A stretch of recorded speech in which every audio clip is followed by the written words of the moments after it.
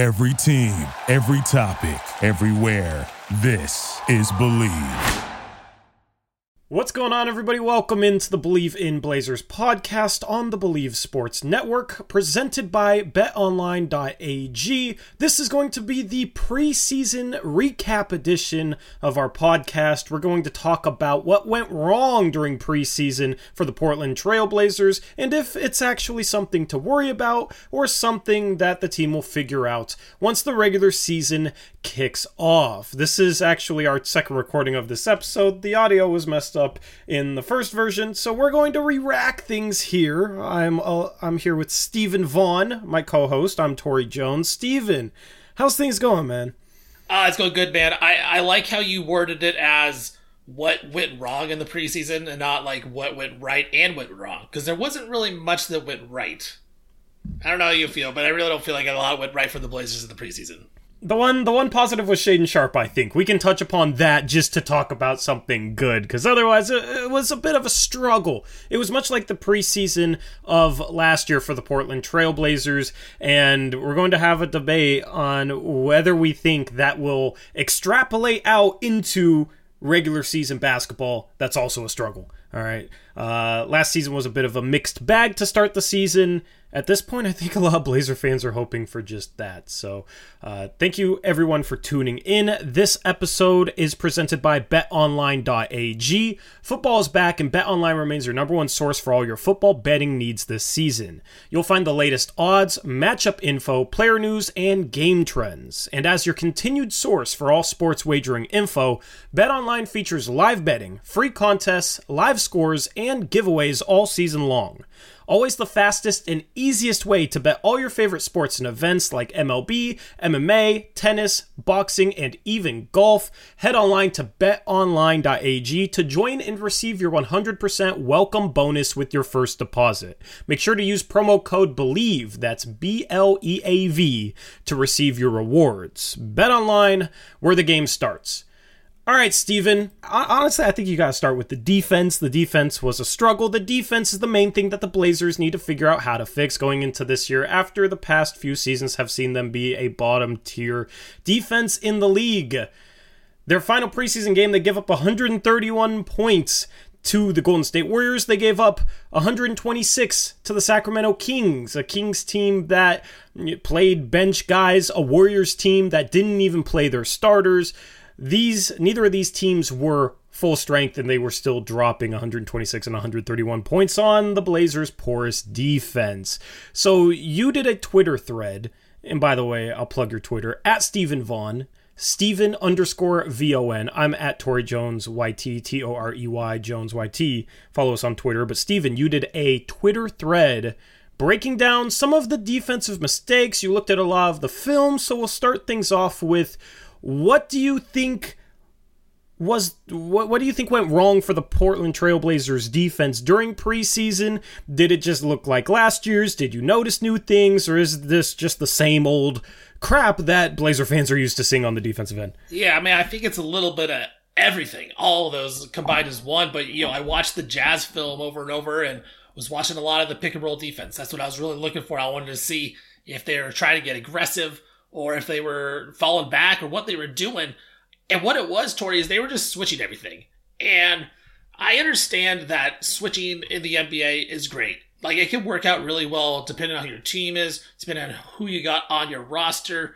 But when I'm in the preseason, I don't want to see switching, because when you're a basketball player and you switch, you're not working on anything. All you're doing is working on man-to-man defense. It's not hard to do. It's not hard to switch. And the Blazers were making it hard to switch. That's the troublesome part, is that all you're doing is you're switching up, and then you're guarding the guy. Where I want to see guys, hard hedge. I want to see him soft hedge. I want to see him trap. I want to see something different from the Blazers, but it was a lot of switching, and then it wasn't working. It was switching, and they get a big on a little, the little would shoot a three, or they get they get their big on our little, and they would get the post up. So, I wasn't impressed at all with the defense, and especially that last game against the Warriors. You give up 131 to a team that doesn't start Steph Curry, Klay Thompson, Jordan Poole, Draymond Green. Everybody's out, and they're still giving up points. The Blazers, all they had was Dame sit out, and they couldn't do anything. So it really seems like it's the same old thing, man. Blazers give up a lot of points, and the Blazers lose. Only way for the Blazers to win is if they score a lot of points. They're never going to stop teams, and that's just something that I want to get over with. I want the Blazers to get better on the defensive end. I don't know that it's going to be here, and a lot of it for me, Tori, goes back to, is Chauncey Billups a good coach? It's something we don't know. I've talked about this before. Last season is hard to really grade him because the Blazers weren't trying to win, right? Like, they were trying to lose, so you can't really judge him, but from what he has done when he was trying to win in the preseason, I have not liked what I've seen. It looks really unorganized. That's the way I define it as. And what I mean by that is a lot of guys out of position in the help side. You've noticed this, Tori. You guys have broken it down over your channel, Blazers Uprise. Like, people are out of position defensively in the help position. I think that's all organization. That's all mental stuff. It's not physical stuff. That's mental stuff that you're not recognizing, that you're not understanding. And we saw it when old Blazers were here. Norman Powell, Robert Covington, they were out of position, and they're known to be good defenders. So a lot of it, that goes to Chauncey Billups, I think. And so I'm really worried about Chauncey. And I've had a high opinion of him. I think that he can be good. But man, this preseason has really, really put a lot of doubt in me. Yeah, I mean, there's one thing that doesn't make sense when you add up all the issues and the way this team was built. Because Chauncey loved his aggressive defense last year. He trapped a lot of screens. He hedged a lot of screens. It didn't really work out, but as you said, it was due to mostly guys being out of position behind that, guys not being in the right help side positions, guys not rotating quick enough. And when you play aggressively on the perimeter, you're going to give up some buckets. You hope that you can force some turnovers, though, and make up for it by getting out, running, getting easy buckets in transition. But the Blazers just did not execute it well last year, and if you listen to Joe Cronin and Chauncey Billups and some of the hints they drop, it seems like they thought that was due to some of the personnel. So they go out in the past few months and they build a team with some different defensive pieces, but they build a team that's built to play aggressive defense. It's not a team that is built to switch, okay? You have potentially 3 guards. I don't know if you consider Josh Hart a guard, but Josh Hart's going to be the starting small forward to enter the season. It's still an undersized team. Undersized teams are not usually built to switch. You give up size in post-up situations, but then also it's not a situation where you want to switch Damian Lillard or Anthony Simons onto some of the bigger forwards in the league. This team is one of the worst teams to switch with in probably the entire NBA. It doesn't make sense. It's not built like that. Okay, so they built this team to play aggressive defense. If you're small, you're quicker. If you're small, you should play to your strengths. Playing to your strengths as a small team would be playing an aggressive defense, flying around behind the ball, getting up into ball handlers. You're able to cover ground more usually when you're a smaller team because you got quicker players. So they did things aggressively last season. It was an issue, supposedly due to personnel. Then they supposedly fixed that personnel and build a team to play aggressive defense once again. And then also in Summer League, you saw them play aggressive defense, and it actually worked in Summer League. Now, Summer League and the NBA, 2 different things, but they still played an aggressive defense, won a Summer League championship.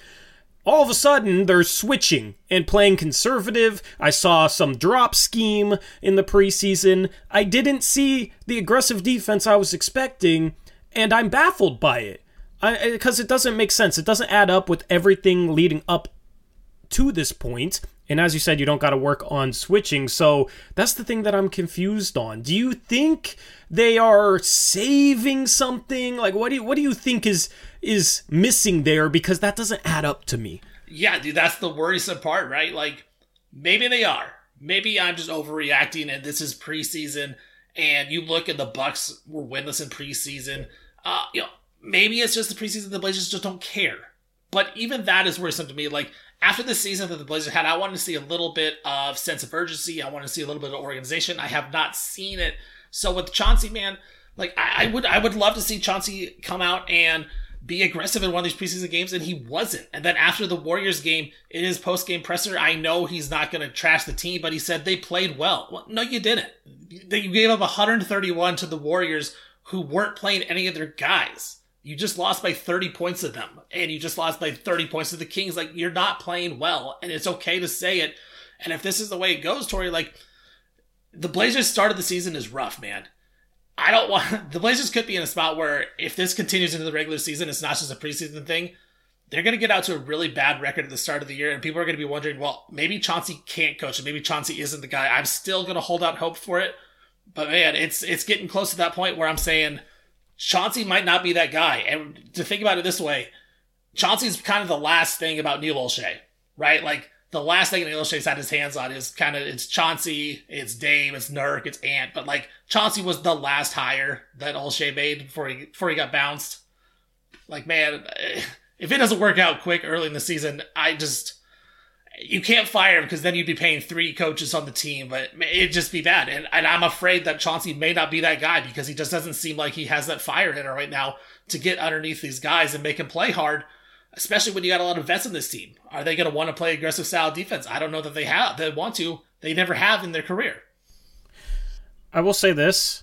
He has shown flashes of getting his teams to play the way that he wants to play. They looked just like this in preseason last year. Then they come out, the first 10 games at home, they were 10-1 the first 11 games at home to start the season. They lost the first one, then they won a bunch of games at home, beating some good teams, blowing out some good teams, the Phoenix Suns, the Memphis Grizzlies, because they were playing both sides of the basketball. And that was with Damian Lillard struggling to start last season too, and you saw immediate results, at least at home. On the road, it was like completely different. I've never seen a team before be so night and day between home and road. On the road, no attention to detail, no effort, no focus, no defense whatsoever. They lost to bad teams. They lost to teams missing key players. It was not good. Now, the 4-game winning streak before the All-Star break, you can't read too much into that, but the style of play that Anthony Simons, Josh Hart, Justice Winslow, and Yusuf Nurkic played with during that 4-game winning streak, I've always thought is a good brand of basketball to play. Play hard defensively, move the ball, make the right cuts, make the right read, don't dribble the air out of the ball, that sort of thing. That's what I've dubbed as Chauncey ball, the type of basketball that team played during that winning streak. Now, 4 games, small sample, can't read too much into it, but I think the style of play is obvious that Chauncey likes. I just hope that he hasn't gone away from it because he's overthinking things or he doesn't think this team can play it. That's where we're going to find out once the regular season kicks off, is this preseason something that you can read into? Because this has not been the same style of play as we saw when we had a little bit of success last year, because obviously last year sucked, which was the first 11 games at home, the 4-game winning streak before the All-Star break. Now, preseason was just the same last year as it has been this year. And as I said, they came out and won 10 of their first 11 games at home. The one thing about this schedule, it is very tough, especially once you get into November, but 5 of the first 7 games are at home. The only 2 road games are against the Kings, which the Kings look good when we played them, but I still am not fully in on them being a playoff caliber team. And then the 3rd game of the year against the Lakers, they've been a mess. They lost tonight to the Minnesota Timberwolves while playing LeBron, AD, and Russell Westbrook. The Timberwolves rested Karl Anthony Towns and Rudy Gobert. Timberwolves still took care of business. So I think those are 2 winnable road games. If this team can replicate what they did last year in terms of their crappy preseason, but then come in at least at home and play the right way and play hard enough, then maybe it's a situation 7 games in after 5 at home where this team has a little bit of momentum and then they actually carry it on the road. That's my optimistic viewpoint. Is I don't think that this team is incapable of being okay defensively. It's just a lot of mental mistakes, some effort mistakes during preseason, a lot of fixable stuff, but stuff that has plagued this team for a while now, no matter who's on the roster.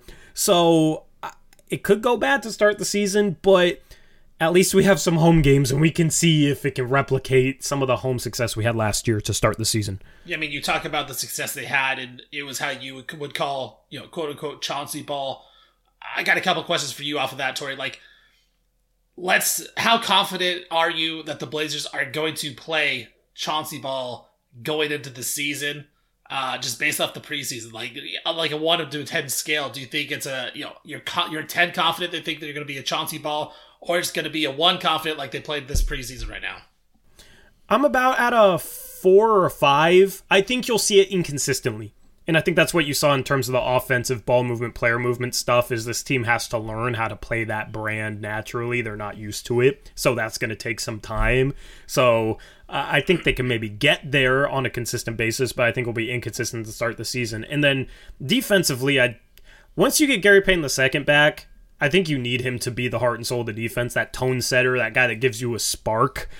We can talk a little bit more about him, but that's where I'm at, 4 or 5. What about you? Yeah, I'm a little more nervous about it. I'm not confident at all. I'd be more like a 7 or 8.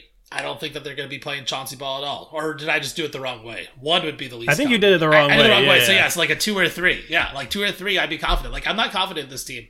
And I need to see it out of Chauncey Billups before I can put any trust in him that he kind of knows what he's doing as a head coach. I haven't seen it, and it definitely has not shown up in the preseason. So then off of that question, Tori, if they don't play Chauncey ball and they go back to how, a very unorganized type of defense, the way they've been playing defense with a lot of switching, just not a lot of aggressiveness, can they win ball games, or is this team going to be bad? I mean, they can always win ball games by putting 130 on the board themselves, and they do have the offensive talent for that. But in order to be a really good team, you got to be able to play both sides of the ball. You got to be able to win games when you have an off night on offense. That's what the best teams do. So I don't think this team is anything but a bottom 5 or 6 defense if they switch all the time. I think if you run some different stuff, you have a chance to be better, and maybe it won't be better if guys aren't really focused or locked in mentally or playing hard enough, but you do have more upside on that end. So I'm fingers crossed right now, man, that they don't. Chauncey, if you're listening, please don't just switch everything to start the season. I don't know why you would or why you did in the preseason. Hopefully you're just letting things, like not showing things, and hopefully you're going to go back to that style of basketball you want them to play, but switching everything is not the way to go. I feel like he should know that, and if he doesn't, then yeah, I'm worried. Yeah, to kind of end this point with the defense, man, against that in the Jazz game, I tracked down how many times they did it, and the Jazz offense, they got a shot. Basically, they got 42 shots off of a pick and roll, whether it was directly off that pick and roll or a play rooted by the pick and roll to get a switch. And the Blazers switched 20 of the 42 times. So almost 50% of the time, it was just a basic switch. That is obviously not going to get it done with this team. I know that you talked about Gary Payton in the second, how he could be almost, kind of like the savior of the defense. I think that's a lot to put on a guy that really has played in 50 meaningful games for one of the best teams, in recent history, right? Like the Warriors dynasty has been a great franchise. He was just a little part of that, and now he's going to come into Portland and kind of be that guy, the main defender. I think it's going to be tough for Portland to really just rely on one guy, but man, the switch is not going to work, man. Yeah, well, let me just say this about GP2, man. I feel like every good defense has a heart and soul of their defense. Somebody that's like the emotional leader of the defense. Last year, I felt like the Portland Trailblazers did not have that, and I talked throughout last season about how they needed to find a dog on defense, a guy that'll go out there and compete consistently and set the tone from an effort and hustle and mentality standpoint.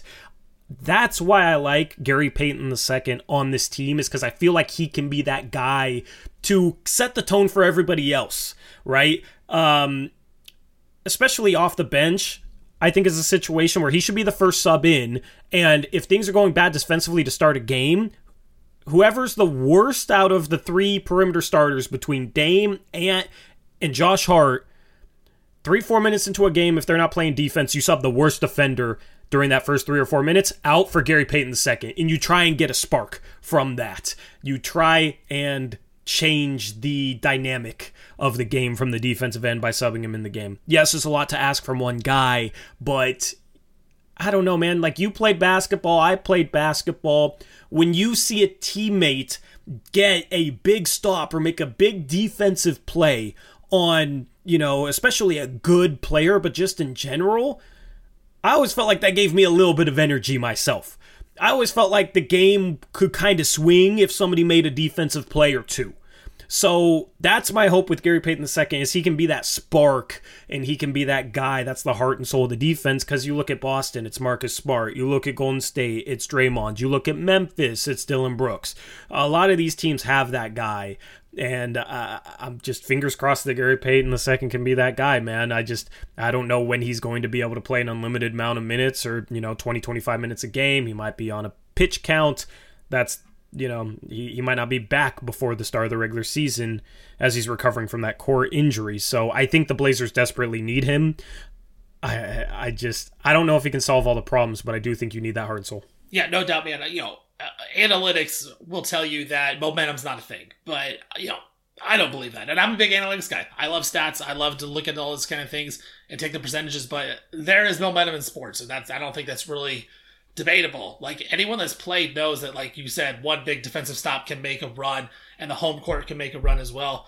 The thing I do worry about, though, Tori, with GP2 is, this was a guy that was almost out of the league. And I like Gary Payton II as a player. I always thought he could play in the NBA if he got the right spot. He got the right spot in Golden State. Is it the right spot in Portland? Right? When you have Steph and you have Clay and you have Draymond kind of running that offense, and then GP2 playing off them is one thing. But now you come into Portland where they're not going to run the same system. They're not going to be running Dame off of a bunch of screens. It's going to be a lot of, Gary Payton II standing in the corner having to make a nice cut every single time. But that doesn't work all the time. So how does he adapt offensively? Defensively, I have no problem with him. I think he's going to be great defensively. I don't think he'll solve all the problems. I think he'll be good on that side. But offensively, it's going to be tough to fit in with his Blazer team. And I think right now, when he was in Golden State, it was the perfect spot for them because there's so much attention on Steph and all these guys. I know Dame's going to get a lot of attention, but it's really putting a lot on Dame. It's really putting a lot on everyone else and Gary Payton II to get in the right spots. I need to see it first, man. It's not the best fit for me, but I like him as a player and I'm hoping for the best. I just have a lot of questions about it. Yeah, I think offensively in Portland, he might be okay playing much like Justice Winslow has in the past last season, where Justice Winslow thrived next to Nurkic the few games they played together because he played a lot in the dunker spot. Nurkic would short roll, have these dump off passes underneath, like he cut baseline a lot. He was just always in the right spot as an off-ball offensive player, and Justice Winslow, he couldn't shoot the ball, but he's been a guy who's had good chemistry with Jusuf Nurkic and has been able to make up for it by being in the right spot offensively. Golden State used Gary Payton II a lot last year in the dunker spot, getting dump-off passes around the block, and honestly, they used him as a roll man. They used him like a big man offensively. So that's what he is. yeah, that's what he is. At 6'2", that's what he is. So if he can find the niche offensively that Justice Winslow seems to have found, at least when he's on the court next to Jusuf Nurkic, I think it could be okay. But then the other reason why he got back into the league was that 3-point percentage. He got it up. He was shooting 36% last year from 3. So he needs to continue to at least be serviceable from behind the 3-point arc. Those two things happen. I think he's just fine in Portland offensively, but neither one is a certain thing, and that 3-point percentage is going to be a big thing I'm watching. Yeah, final point I want to make before hopefully we talk about something positive. But with GP2, man, offensively, you look at the Warriors, and you even saw in the preseason game, they didn't start any of their guys. They're playing Dante DiVincenzo. They're playing the young guys, Moody, Kuminga. But it's the system, right? They're still running that system even without Steph, without Jordan Poole. Can Gary Payton come in and fit the Blazers when they don't even have a system? Yeah, right? Well, the Blazers got to find a system. They got to find a system. and GP2, like you just said, he does certain things really well, but he's not a versatile player, right? Like he's a 6'2" big guy. That's basically what he is, especially on the offensive end. So the Blazers need to have a system. He came from the best system in the league now to a team that hasn't had a system in years. So I think that's going to be really interesting to watch going forward. Well, to start a system from scratch, starting in training camp, how long do you think it takes to get that system mostly implemented and get the players on the team running that system smoothly or doing the right things, especially if it's something where it's not just a completely set offensive structure where they're always running set plays and whatnot, because that's the thing. Golden State freelances well, but I think it takes even longer to learn how to do that in playoff guys. So how long do you think it takes to establish an offensive system like that? Yeah, so how long am I willing to give this team another benefit of the doubt at the start of the year before I'm all right, I got to be critical? I would say probably about 20 games, 25 games. I mean, these guys are pros. There's a lot of vets on this team that should be able to adapt. And if they want to win, they got to change up their style. The way they were doing wasn't working. So, I'm willing to give it a little bit. I'm willing to give it 20, 25 games, about a fourth of the year. And if it's not clicking by then, I have a lot of questions about just what these guys' desires are, because they got to be able to, fulfill that and change the way they play. It hasn't worked. Yeah, absolutely. So that's also why I'm not too upset at preseason like some other fans are, because I don't think you're going to be able to tell if they're going to be able to do that offensive system or not, or establish a better offensive system than they've had in the past, based off 5 preseason games, one of which was against Maccabi where they didn't play anybody meaningful. Dame didn't play in the last game. Like, these guys actually haven't had that many reps together, so I'm with you. 20 to 25 games is a good amount of time to give this team to figure it out offensively. I'm not worried about the offense. Even if the system's rough, you still got Dame, you still got Ant. So even if it's an isolation-heavy system, no ball movement and whatnot, it still could be a top 10 offense because you have offensive talent. It's just, if the defense isn't going to get much better, you're going to need that offense to be top 3, top 4 in order to make the playoffs. So I don't know if we can get there. Let me ask you one question, and based off just expectations you had going into the season, I believe you probably thought the Blazers anywhere from 6 to 8, I would guess, in the Western Conference. Is that right? Probably around there? Yeah, about 7 or 8. 7 or 8, let's just say that. Based on off the preseason, did it change your expectations any? No. My expectations for a couple other teams changed a little bit. Like, I'm a little higher on Sacramento now. I think Sacramento has a chance of being better than Portland, whereas before I was saying no. But in terms of the Blazers themselves and how good they could be, this hasn't really changed anything for me. Yeah, no, I mean, I had him at 10 going into preseason. I would still pick him at 10. Like, I think there's 9 teams that are clearly better than Portland in the Western Conference, and I have Sacramento right behind them. I think them and the Kings are going to be competing for that 10 spot in the play-in tournament. And the Kings really want it, where I don't necessarily know if Portland is necessarily going to want that 10 seed. So it'll be interesting going in. But nothing changed for me. Nothing changed for me in the preseason. I lost a little faith right now, and my confidence is hurting a little bit for Chauncey Billups. But I'm not fully ready to commit anything based off this preseason. Yeah, I mean, but that's the thing is, like, fans will be down on this Blazer team because of preseason, but how much are they paying attention to other teams' preseasons? I'm not. I'm looking at things right now. The Lakers are 1-4. The Lakers are a mess. I have Portland above the Lakers. Yeah, I don't. I think if LeBron's healthy, if AD is healthy, which he never is, but I have to go off that they're healthy right now. I think the Lakers have the 2 best players out of both teams. I think LeBron and AD are better when healthy than Dame when healthy, so I would have to give it to the Lakers. The problem is, man, they've been healthy in the preseason for some of these games, just like Portland has put out some starters against, the Warriors bench lineup. They didn't have Dame, but they had everyone else, and they got cooked. The Lakers have been bad when they've played AD, LeBron, and Russ in the preseason. So that's the thing for all the fans that buy into preseason. Okay, well, the Lakers don't look too good at all right now either. I mean, they started LeBron, AD, and Russell Westbrook tonight, and they let Naz Reid score 22 points on them in 27 minutes on over 50% shooting. Like, defensively, that team is not good either anymore, and their offensive role players don't fit. And then you got Westbrook plus Beverly. Beverly tried to get the team to huddle during a free throw tonight. Westbrook didn't want to join it. Like, I don't think that team stays together from a chemistry department. That's the one thing with Portland is, like, I think this team, even if they struggle, I don't think this team will absolutely fall apart. The Lakers, I have a feeling they're going to fall apart from a chemistry standpoint and just some of the problems they have on that team. Yeah, I mean, you look at it last year, I would say the Lakers probably fell apart, right? Like, that, just their record from last season. I was looking it up real quick here. They were not a play-in team. Yeah, they weren't even a play-in team. Let's see. Come on here. But whatever it is, 30-something wins. That's the thing is, they were bad and the chemistry was bad and they weren't healthy and they still, barely missed out on the playoffs or the play-in, So I think if the Blazers or the Lakers just show any type of chemistry at all, whether it's the start of the year or the end of the year, they're 33-49. They were a game out of the play-in last year, and they had terrible chemistry and everyone hated each other. Can it be that bad again? Of course it could be, and this team really does have bottom-out potential, but I think Portland has bottom-out potential too. We saw it last year with Dame going down, and it was the end of the season. So, I think they're right around the same. I think the Lakers are just a little bit better, but it remains to be seen what will happen this year.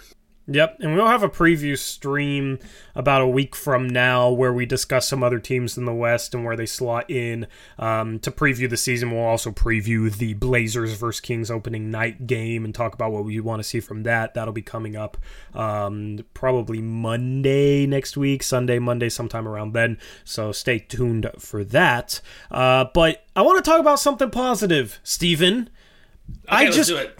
I just dropped a video on my YouTube channel, Blazers Uprise, saying that Shaedon Sharpe was NBA ready, and had a couple things that I noticed from him that I talked about in that video, but I'm not going to say them. I want to see what you have to say, and if it matches up with my interpretation of his preseason, especially the past couple of games. So, how are you feeling about Shaedon Sharpe? Did he surprise you, like, positively? Were you more impressed than you thought you would be, or is this what you expected from him?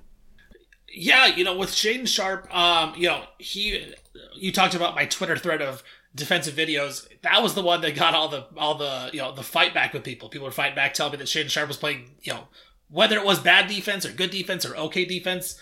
I said it was bad defense. I had terrible defense on the play, and I'm not saying that he's a terrible defender. Just that one play, he was playing bad defense. But I will say, just throughout the preseason, from that Jazz game to the Kings game to the Warriors game, like, he showed improvement on the defensive side, right? Like, I would say, I was talking to my guy Peter Sampson over at 750 The Game today. We were talking about Shaedon Sharpe. I said, the thing about Shaedon Sharpe is he is an elite athlete, like an elite athlete. We saw that on display with the alley-oop.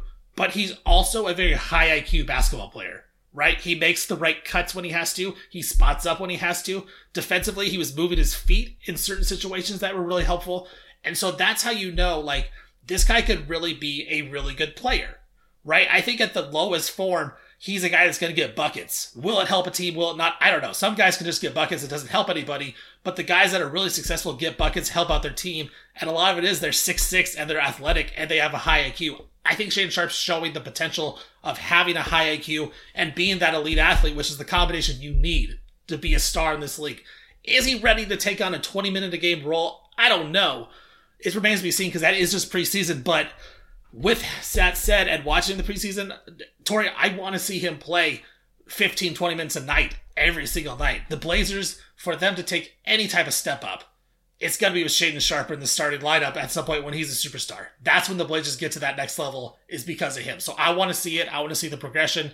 And the Blazers really can't mess this up, man, because he's the one young guy with all-star potential on this team. I don't think Avery Simons is an all-star. I think Shaedon Sharpe can't be an all-star. Well, that's what surprised me, man, is for a kid that didn't play in college. Some people question some of his pre-draft interviews and maybe his IQ based off of that, which I thought was blasphemous, but some people did. I wasn't expecting him to look like a high IQ player in preseason when the highest level of basketball he played was on the EYBL circuit, basically playing high school AAU. High level, but it's not even college, let alone the NBA. So I was pleasantly surprised by some of the cuts he made. I had a tweet last night that said, how is the kid who didn't play in college the best cutter on the team? Because last night, he had a number of great cuts. He had a backdoor cut for a lob. He had a cut where I think Yusuf Nurkic fed him the ball and he just jumps into defenders' chests and hangs there for an hour and finishes. Yeah, on that one specifically, if you watch that replay, Moses Moody comes out to the three-point line and Sharpe had already left. Like, he delayed it that one extra tick, and then he cut. And Moody went straight to the three-point line, and Sharpe was already by him. Like, That's the IQ that we're talking about. Yeah, that's the thing, man, is going into this, I was worried that, okay, well, he might show some flashes of shot creation, right? That's where all the upside lies, is him being able to create his own shot. But it's probably not going to be there yet to just consistently give him the ball. And I was worried that it was going to be a situation where he didn't know how to play off the ball or cut or do anything valuable without the ball in his hands. And in that case, I was worried that maybe you could not play him any sort of minutes to start the season that mattered. But I thought the cutting and the defense, that's the two things that I listed in that video. So you didn't watch it, did you? You didn't watch it. Okay, cool. So I'm glad we're on the same page there. The cutting and the defense, I think, has helped him earn minutes. not just get minutes because he's a developmental piece, but I think he's actually earned minutes because he's moved his feet in certain situations. He's going to make mistakes. He's a rookie, didn't play in college. Like, that's a given. I just wanted to see positive flashes this preseason. I thought he showed those.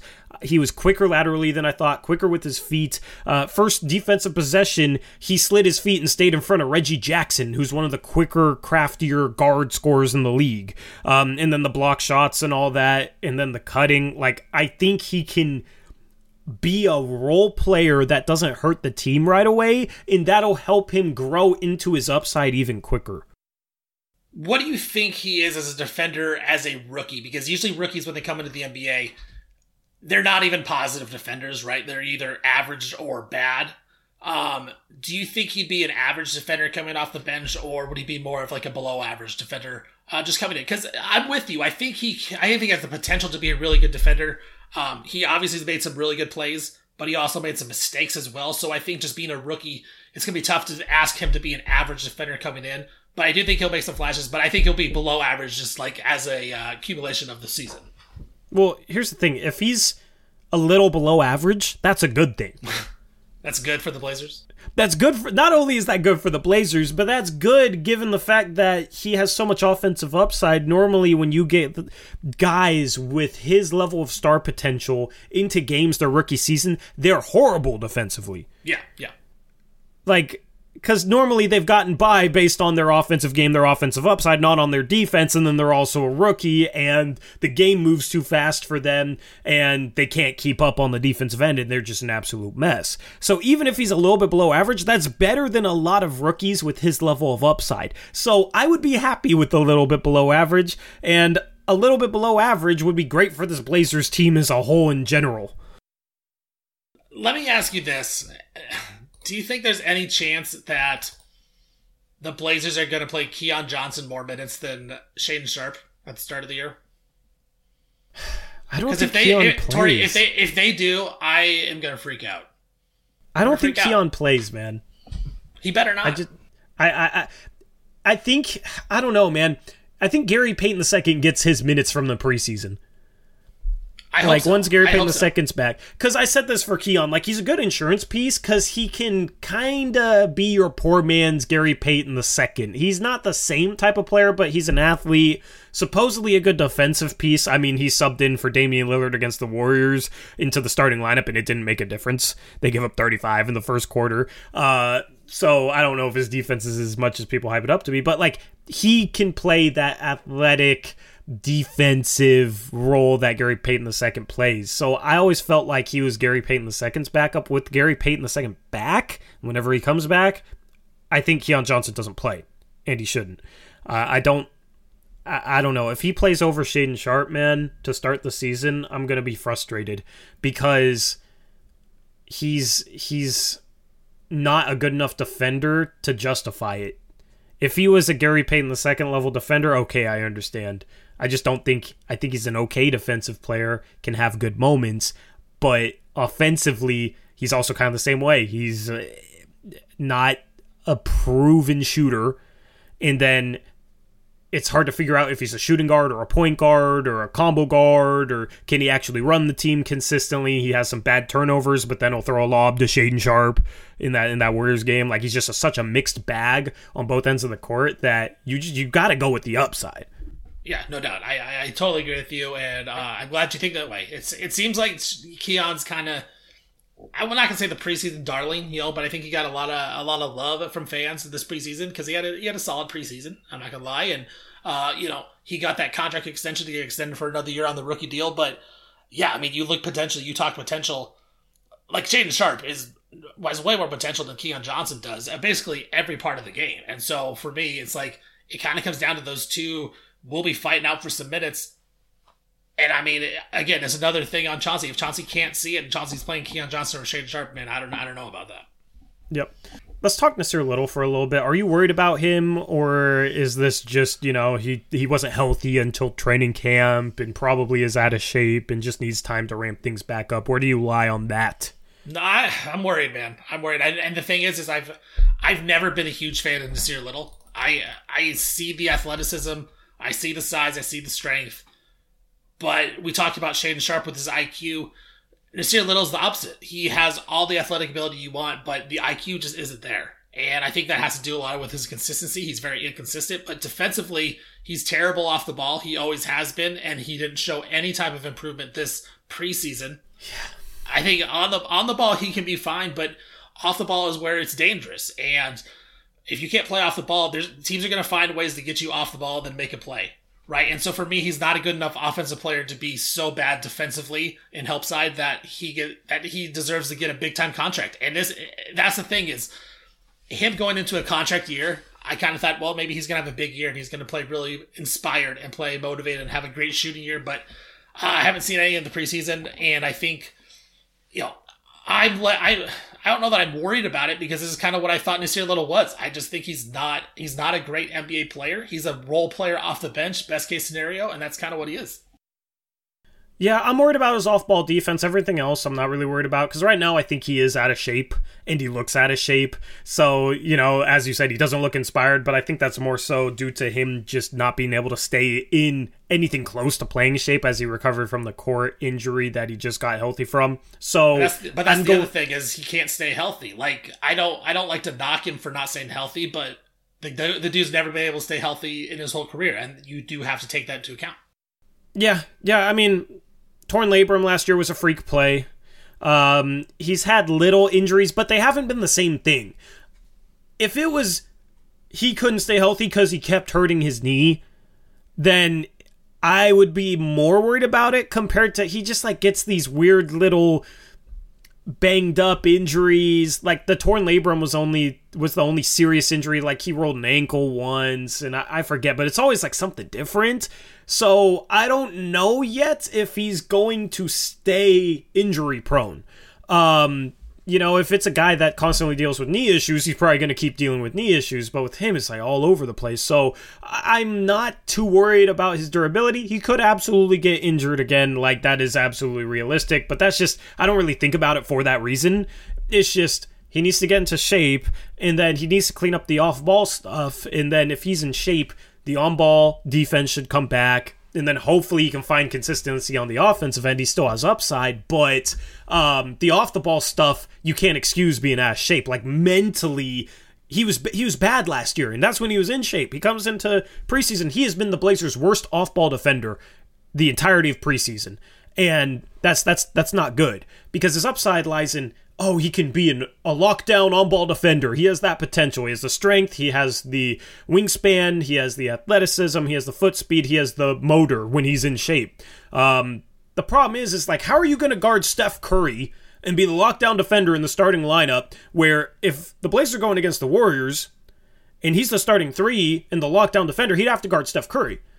But then they're just going to run Steph Curry off the ball, and he has no chance of keeping up with the mistakes that he makes. And that's what teams will do with guys that aren't Steph Curry. If you play, if he's guarding Zach LaVine with the Bulls, they're probably going to run him off the ball if the book is out on him that he can't keep up with players off the ball. That forces you into switches to cover for him. All of a sudden, a guy like Zach LaVine has a mismatch, and he'll pick you apart. So that's the problem. You can be a great lockdown on-ball defender, but you also have to be at least an adequate off-ball defender in order to truly do your job against star caliber players. And he's not even close to adequate off the ball right now. So that's the one thing that worries me, because that's mental, and that's just silly mistakes. Everything else, I feel like you can maybe chalk up to he's out of rhythm, he's rusty, he's not in shape. Yeah, I mean, the problem is he's never shown it, right? And is it one of those things where some people just aren't good defenders, right? We've seen that when you play, someone should be good on defense, but they're not. And I've played against a lot of good athletes, and I know that they're not good defenders, and I go right at them because it doesn't matter how athletic you are. When you play basketball, it's all about the skills, and you can get your spots. That's how you can be effective. If I said Nasir Little plays over under 60 games this year, what would you take over under? Probably take right around there. I honestly, I'd take the over, believe it or not. Knock on wood so I don't jinx it. But I'd actually take the over, which is probably shocking. I'm probably not the smart bet, but I don't know. Like I said, it's a bunch of different stuff, so I don't know if he's going to get injured again. Yeah, just for reference, his first 3 years he played 48, 48, and 42. So, just going off of that, yeah. See, well, here's what I gotta say. Let me say this. With previous seasons too, though, is a couple of them were shortened. Yes, So definitely. 42 last year is different than like 42 the year before. So Because it was what, like 70-ish games? Yeah, it'd be like 47, 48. Yeah, something like I don't know the math on that off the top of my head, but yeah, like he's played at least half of every season. The problem is he can't play much more than that. I don't know, man. He's another guy that I put in the category for the Blazers that I have to see it. I have to see it before I can believe it, man. And it's him, it's Anthony Simons, it's Gary Payton II. It's those. I think those are the three main guys. I need to see it out of them play in competitive games when the games actually matter to show that they belong in this league. Like, I know that Anthony Simons can score, but he did it all last year in the games that didn't matter. Gary Payton II did it in like 50 games for the best team in the NBA. Nasir Little's never done it consistently. So I understand they all have potential, and I think they can all be great, but I need to see it before I can actually put a lot of stock in and say, okay, this is why this team is going to be really good. I can't count on all those guys to be really good this year. Yeah, I mean, but that's what makes this season intriguing for me. Is there's so many things to figure out, and it scares a lot of fans because it's like, oh, this team doesn't look good, and they have all these question marks, and it could go really, really badly.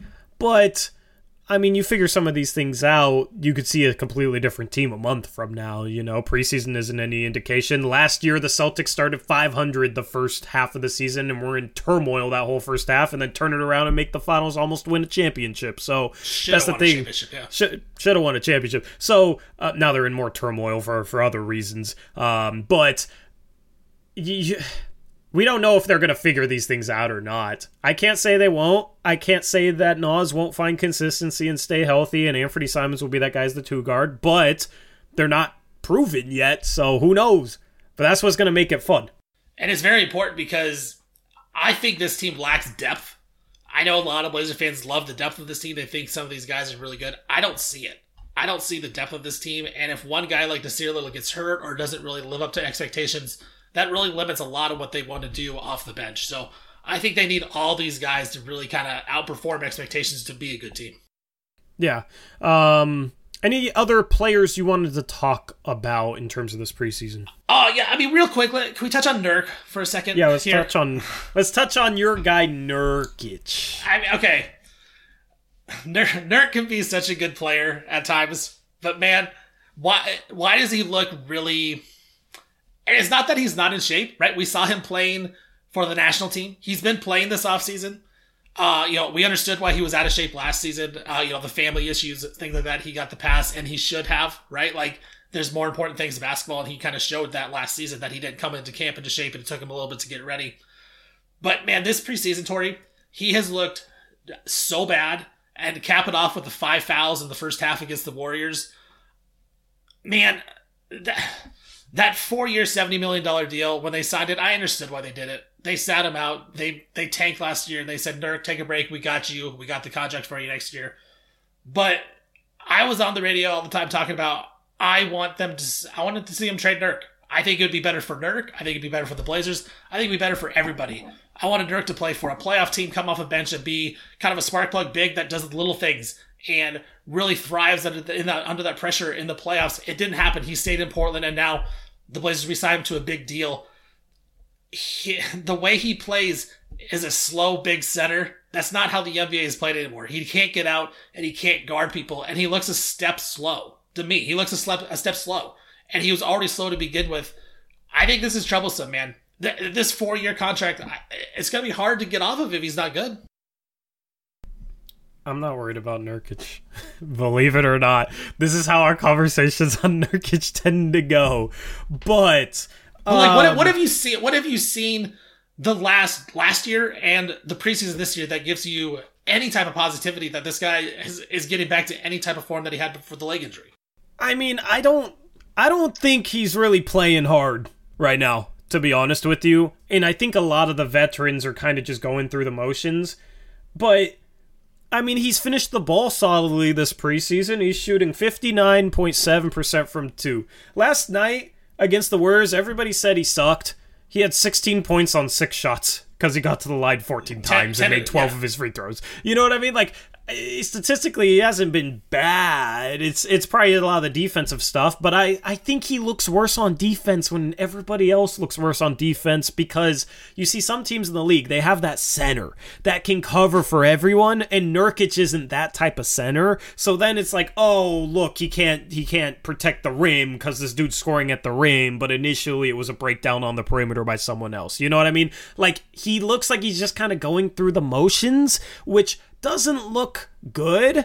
And defensively, he's like made some lazy plays and lazy fouls simply because I just don't think he cares a whole lot about preseason. So I understand why some people are maybe a little worried about him, but it's if he struggles in the regular season, I will absolutely call it out. If he's going through the motions of the regular season, I will absolutely call it out. But it's the preseason, man. I'm not too worried. He's averaging 14 points per game in 20 minutes. Like, you would absolutely take that, especially with the efficiency he's shown. So I don't really know where the worry is based off his preseason this year. Well, the worry is you talk about him not caring. I get that.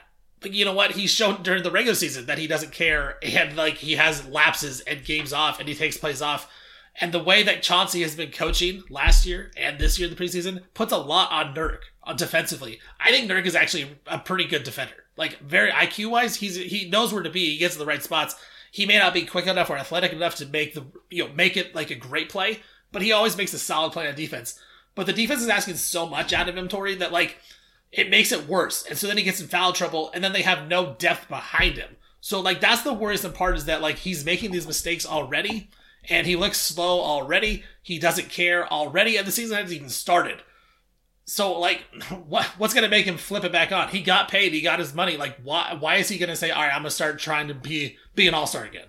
I mean, these guys don't care about preseason. Dame even said it himself after one of the games. He said, I don't care about the result. It's preseason. Like, okay, they didn't care about last season either, though, the regular season, Tori. We thought they would care at the start of the regular season. He ended his season last year playing some of the best basketball that he's played in a while, when he didn't have guys around him that were making absolutely boneheaded defensive mistakes. And when he had guys around him that would cut, and when the ball was moving, when they were playing Chauncey ball, as we talked about earlier this episode, right before the All-Star break, Nurkic looked good. Didn't he? He did. Tell me what was happening when they had Norman Powell, Robert Covington, all those guys, and nobody was showing any effort. And after every game, Chauncey said, "Oh well, the guys played hard today." I mean, that's good. Like, if you're on your rec team, Steven, like if you're on your rec league team and you are the big man and you constantly have to make up for all your teammates' defensive mistakes and try and protect the rim, and you're constantly being put in that situation, and then you pick up a couple fouls because of that, and then you have to sub out of the game early, and then you have all these fans on Twitter that are like, oh, he fouls all the time, he can't stay out of foul trouble. Like, wouldn't that tick you off? Like, that, if it was me, man, that would frustrate the hell out of me. No, definitely, for sure. He gets a bad rep. I've said that numerous times. He's a good defender, but they put him in a bad spot because they make him have to recover for everybody else, and he's not that defender. He can be a good team defender, but at the same time, like, he has shown inconsistencies in his play throughout his career. So I don't understand, like, to say that, like, you're not worried about it. Well, I guess I wouldn't be worried about him either, because I know what I'm going to get out of him, and that's going to be inconsistent efforts. He's going to have those 4 games, like you said, at the end of the year, where he had a really good 4 games, then he'll follow that up with another 5 to 10 games where he's bad, then he gets hurt for a couple games, then he comes back and he plays really well. Like, I know what Nurk is going to be. It's just, I always want more out of the guy, because before that leg injury, I've said this numerous times, like, he was a top 25, top 30 player in the league. Like, that's how effective he really was before that leg injury. And so I always have that in the back of my mind, like, man, the Blazers need Nurk to get back to that spot, and he's just never going to do it.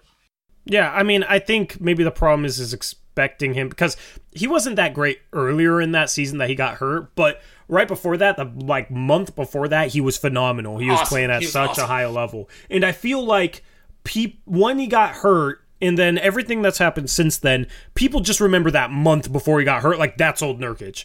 But they don't remember that 2 months before that, they were complaining about old Nurkic. You know what I mean? Like, he was still a little bit inconsistent before that, but Every center outside of the top 4 or 5 centers in the league is inconsistent. DeAndre Ayton, for as much as people love him, he has moments where he looks like he could be a skinnier Shaq, right? With a mid-range jumper, with more defensive mobility, right? Like with the hook, like, you know, the touch on the hook shot, but then he has times where he'll be strong around the rim, finish hard whatsoever. Then he has times where people don't even know if he can dunk the basketball. Because he won't dunk the basketball, and that's DeAndre Ayton. He just got paid a max. I feel like a lot of people that criticize Nurkic don't realize it's just like every center outside the top 5 centers in the league is inconsistent. Isn't at, like, these big guys, takes a lot of energy for them to play basketball. They have times where they're tired, where it seems like they're coasting, that sort of thing, compared to somebody like Damian Lillard, who's a lot lighter, and it's a little bit easier for him to play 30, 35 minutes. So that's the thing is, I feel like, I mean, just going back to the conversation that we've had before, there was not a better alternative option. $17 million a year is not cheap for him, but I'm not going to worry about preseason with a guy like Nurkic. I think it's a situation where he won't look good if guys around him don't pick it up defensively. He will look good and be engaged if guys pick it up around him defensively. That's the thing. So I think he's actually more of just a reflection of the style of play instead of the cause of it or anything like that. No, yeah, you're right. I mean, I guess I'm not worried about it from the preseason because this is what I expect out of Nurk. Like, I don't expect a lot out of him. And I think that's the point for me is, like, that goes back. We've talked about this before, like, philosophy's ability to team. I would rather just go with minimum centers or low-paid centers and treat them like running backs in the NFL, right? You have your blocking running back, your goal line running back, your pass-catching running back, your between-the-tackles running back. That's what you kind of get with centers because there's only a handful in the league that you can really play at all times. And even then, like, you look at the best defenders, like Robert Williams, like he's so one-dimensional offensively. He's a rim runner and the lob catch. That's all he can do. He can't do anything else offensively, but like defensively, he can do so much stuff. Where with Nurk, it's like, yeah, he's great at one thing, but he can't play defense at the same time. So it's like you might as well just mix and match at the center position and kind of go cheap. So just go right in the middle. I think that was just another weird management move from Joe Cronin, but that's for a different conversation. So I'm not worried about Nurk because of the preseason, but it is what it is. Like, this is what he is. He's going to be inconsistent. He's not going to be great. And he's going to be frustrated all season long for Blazer fans. Yeah, I mean, I think some Blazer fans will always get frustrated no matter how well he plays, man. He seems to have his share of haters. You're not one of them. I think you're pretty reasonable in your criticism of him. But if I asked some of the people out there that are talking about how much they can't stand him, if I asked them, would you take him averaging 24 points and 11 rebounds per 36 while shooting 60% from 2 and 77% from the free throw line, would you take that from him? They would say, yeah, that's great. He'll never do that. But that's what he's done this preseason. But then they'll critique it. So it just doesn't, sometimes it just doesn't add up to me. Yeah, no doubt. Again, I like Nurk, but I think I know what he is, and it's fine, but you need to have someone to compliment him, and that it's not on the team right now. So hopefully Blazers can go out and make a move. Yeah, unfortunately, they just don't have any insurance behind them. Yeah. Which is going to be a problem this year, I think. Who would you play as the backup center game 1? It's tough because, Watford only played in that final game. Initially, I think it's Trendon Watford, but, I think just because of the unknown with the preseason, he may not be ready to go game 1. It's got to be Drew Eubanks then. And I think potentially it's Trendon Watford down the road, but game 1, I think Drew Eubanks is probably that guy. Dude, I think there's an outside shot that's Olivier Sarr.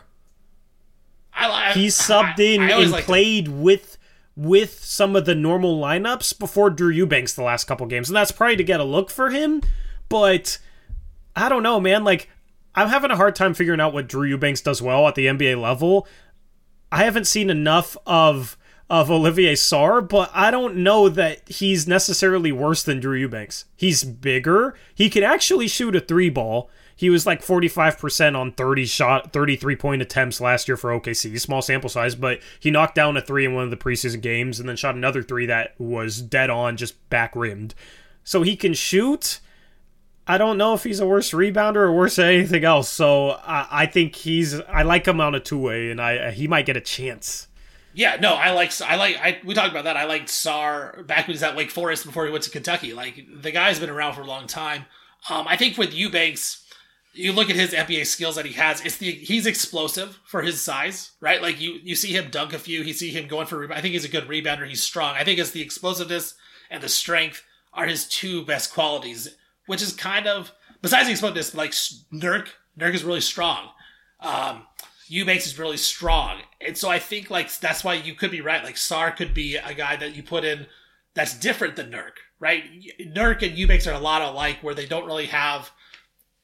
They're not like super, what the word I'm looking for? They can't do a whole bunch, right?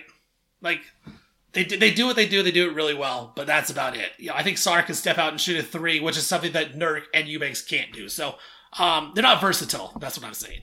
And so, maybe Sarr could be that guy that, is the sub to Nurk. I'm okay with that. I like that they at least got another guy with some size. The problem is, I don't know. I think the one area where Sarr struggled in that I noticed this preseason, he struggles to rebound. And that could be a serious problem for this team. I'm honestly more worried about that. Or I don't know if I'm more worried about that than the defense. But that is worrisome to me because I think the defense is fixable mistakes. Whereas the rebounding, you just don't have a ton of good rebounders on this team. I don't think Eubanks is a good rebounder for a backup center. I don't think Sarr is. I don't think Watford will be. Jeremy Grant's not a good rebounding starting four. You got Damon Ant, and they're okay rebounders for guards. But outside of Josh Hart and maybe Justice Winslow, Yusuf Nurkic, what good rebounders do you have on the team? I think rebounding could be an issue. You saw a lot of second chance opportunities for teams at times during the preseason. So that is definitely something to watch as well, is can the Blazers rebound the ball? Because that's the thing is teams are already making a lot of shots off them, but then you're also not rebounding the misses. You're going to give up 130 points a game. Yeah, I have a theory in the NBA, Tori, about rebounding. I think it's the most overrated stat that is out there. Just like full rebounds.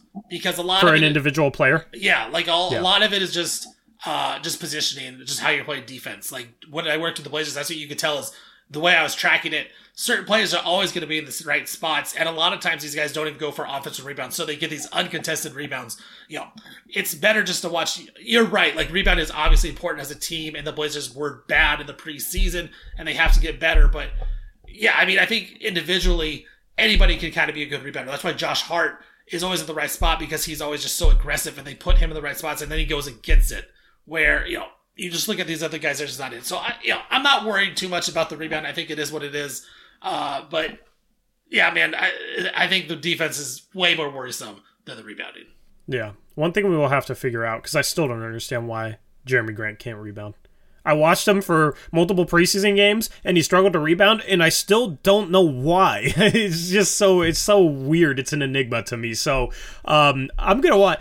In a future podcast, I'm going to want your answer as to why you think that dude can't rebound. Because everything about him suggests that he could. And this preseason, and in past years, we've seen that he's just not a good rebounder. It doesn't make sense to me. Yeah, that's my objective. First couple regular season games, I will just watch Jeremy Grant on the boards, see what he does, and critique it. I got you. Yeah. I just need an answer on that. Because normally I can come up with an answer for almost everything. I need an answer for why that man struggles to rebound. Anyway, anything else you want to touch upon for this podcast?